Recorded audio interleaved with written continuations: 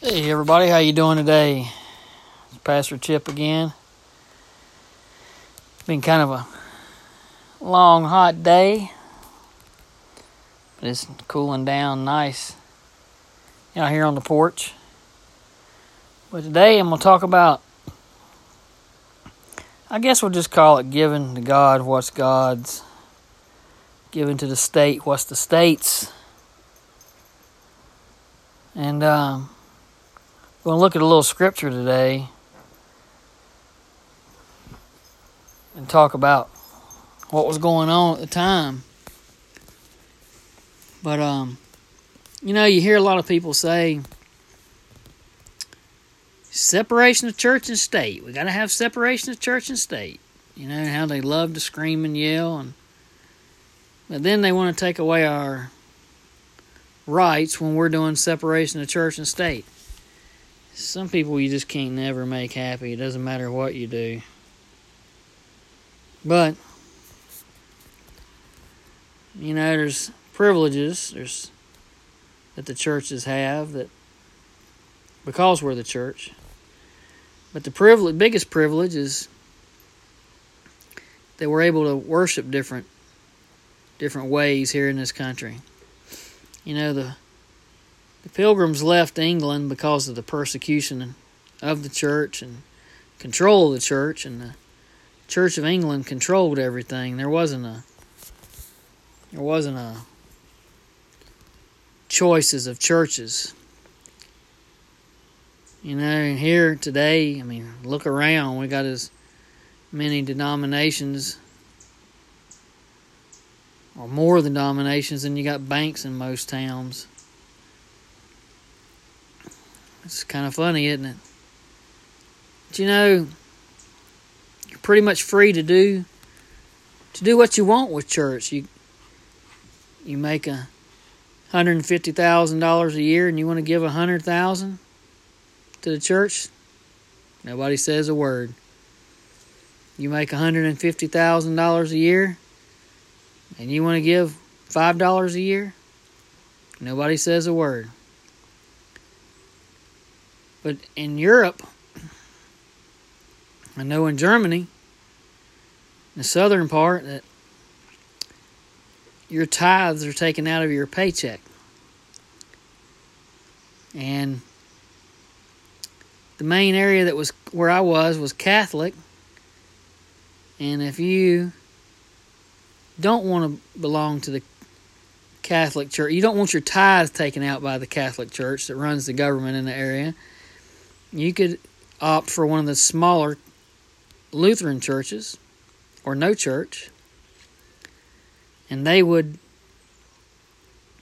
put a list up in town or in a newspaper, say that you didn't support the Catholic Church. And since the church in the area was predominantly Catholic, well, it kind of put a damper on your job prospects. But I mentioned Lutherans. See, the Lutheran is a German-born branch of Christianity by Martin Luther. And it's normal over there, but in the United States, you got Lutherans, Baptists, Methodists, all different kinds of Baptists. You got Southern Baptists, regular Baptists, Missionary Baptists, Independent Baptists, Primitive Baptists. And we all worry about who's giving or not giving, and what the country's telling us to do or what it's not telling us to do. It's funny, we fight about what the country tells us to do with our church and our religion, but we sure don't fight too much about going every Sunday, do we? We don't fight too much about being a witness for Christ. But we'll sure fight when they want to take away some of our rights. But we'll talk about paying the temple tax. See, in Matthew 17:24, it says, when they came to Capernaum, those who collected the temple tax approached Peter and said, "Doesn't your teacher pay the temple tax?" "Yes," he said. So when he went into the house, Jesus spoke to him first. What do you think, Simon? From whom do earthly kings collect tariffs or taxes? From their sons or from strangers? From strangers, he said. Then the sons are free, Jesus told him. But so we won't offend them, go to the sea, cast in a fish hook, and take the first fish that you catch. When you open its mouth, you'll find a coin. Take it and give it to them for me and you. You see, kings in the time, the family of the governors and the whatnot, they were free from paying the taxes. But the citizenry, they weren't. They had to pay. They were expected to pay, and it was a crime not to pay. And see, what people don't realize here in this example is another attempt for them to catch Jesus, catch him in a trick of words, or what they would call blasphemy, so they could charge him or arrest him and crucify him. What they wanted him to say was, no, I don't have to pay the temple tax because he's the Son of God. And to say he was the Son of God would be to make himself like God, which would infuriate them and bring the wrath of the Pharisees down on him. But what did Jesus do? You see, he tells Peter to go and cast a hook into the water, and the first fish, you open its mouth, and there is a coin in it, to pay the taxes with that coin. All right, so you say, okay, so what? Jesus said do that. Well, Jesus is saying, I'm God, and I don't have to pay the tax because I'm the Son of God, and that's my Father's house. But I'm going to even make a miracle example to you to prove that I'm God. So, go out there, and this fish is going to be swimming around with a coin in his mouth, just waiting to bite your hook. And sure enough, it's going to be enough to pay the temple tax. And that's what happened. So he did a miracle. He put the hook in the water, catch the fish has a coin goes to the temple. Jesus has paid his commitment. He said he's not above the law or he's not any better than anybody. Here's my tax, I'll pay it too. But he didn't work to earn the money. He didn't go out and tax anyone. He didn't ask for tithes. It was a miracle. So, what are we doing? You know, there's plenty of examples of paying the tithe and the temple tax that we should be doing today. But are we doing it? You know, our tithe doesn't necessarily have to be coin. It could be our time. But you can't find anybody these days that don't have anything going on outside of work, much less at the home. You can't get a lot of involvement in church these days. We get money from the government, and the government takes the tax automatically out of our checks. They tax us probably, I think I've heard somebody say, we're probably taxed about 50 cents on the dollar. You can't get ahead for being taxed. They tax everything. Some states, they don't tax food, but North Carolina, I think they tax about everything.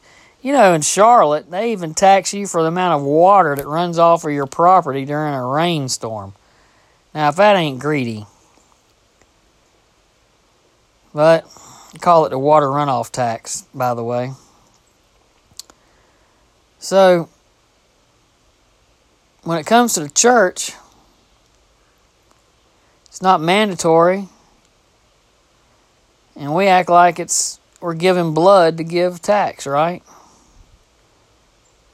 Jesus gave us the example that even though he was above the law, he still participated in the tax. And even though many of us are above the threshold, so to speak, or we contribute in other ways to the church, we should still be helping to support our church. You see, we work pretty much 6 days a week. We have fun all the time, and we spend oodles and oodles of money on vacations and clothes and going places. Why is it so hard to give a little money to pay the light bills at the church? You know, to keep the heat turned on in the wintertime. Or to help the church help the people in the community. Why is that so hard for us? I think in our case it might be a miracle if we could do it without grumbling about it. You know, it's funny, a lot of us pray for God to help us when we're having financial troubles and problems in our life, and we pray and ask for help. But geez, we can't help God out in between. We can't help support the community and the people that really need help.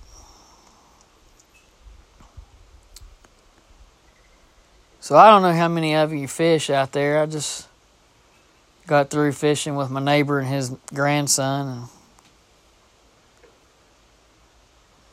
we didn't pull any fish out that had coins in their mouth, but wouldn't that be a miracle today? To pull a fish out of the pond that has something of intrinsic value in its mouth. I think sometimes it'd be nice to be reminded of a physical reminder of the miracles. Doesn't mean that we have to have the temple tax coin, but it just sometimes you think it'd be nice to see something, right?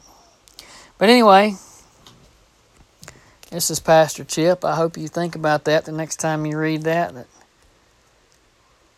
Jesus, the Son of Man, he didn't have to pay the tax to his own church, his Father's house, but he did.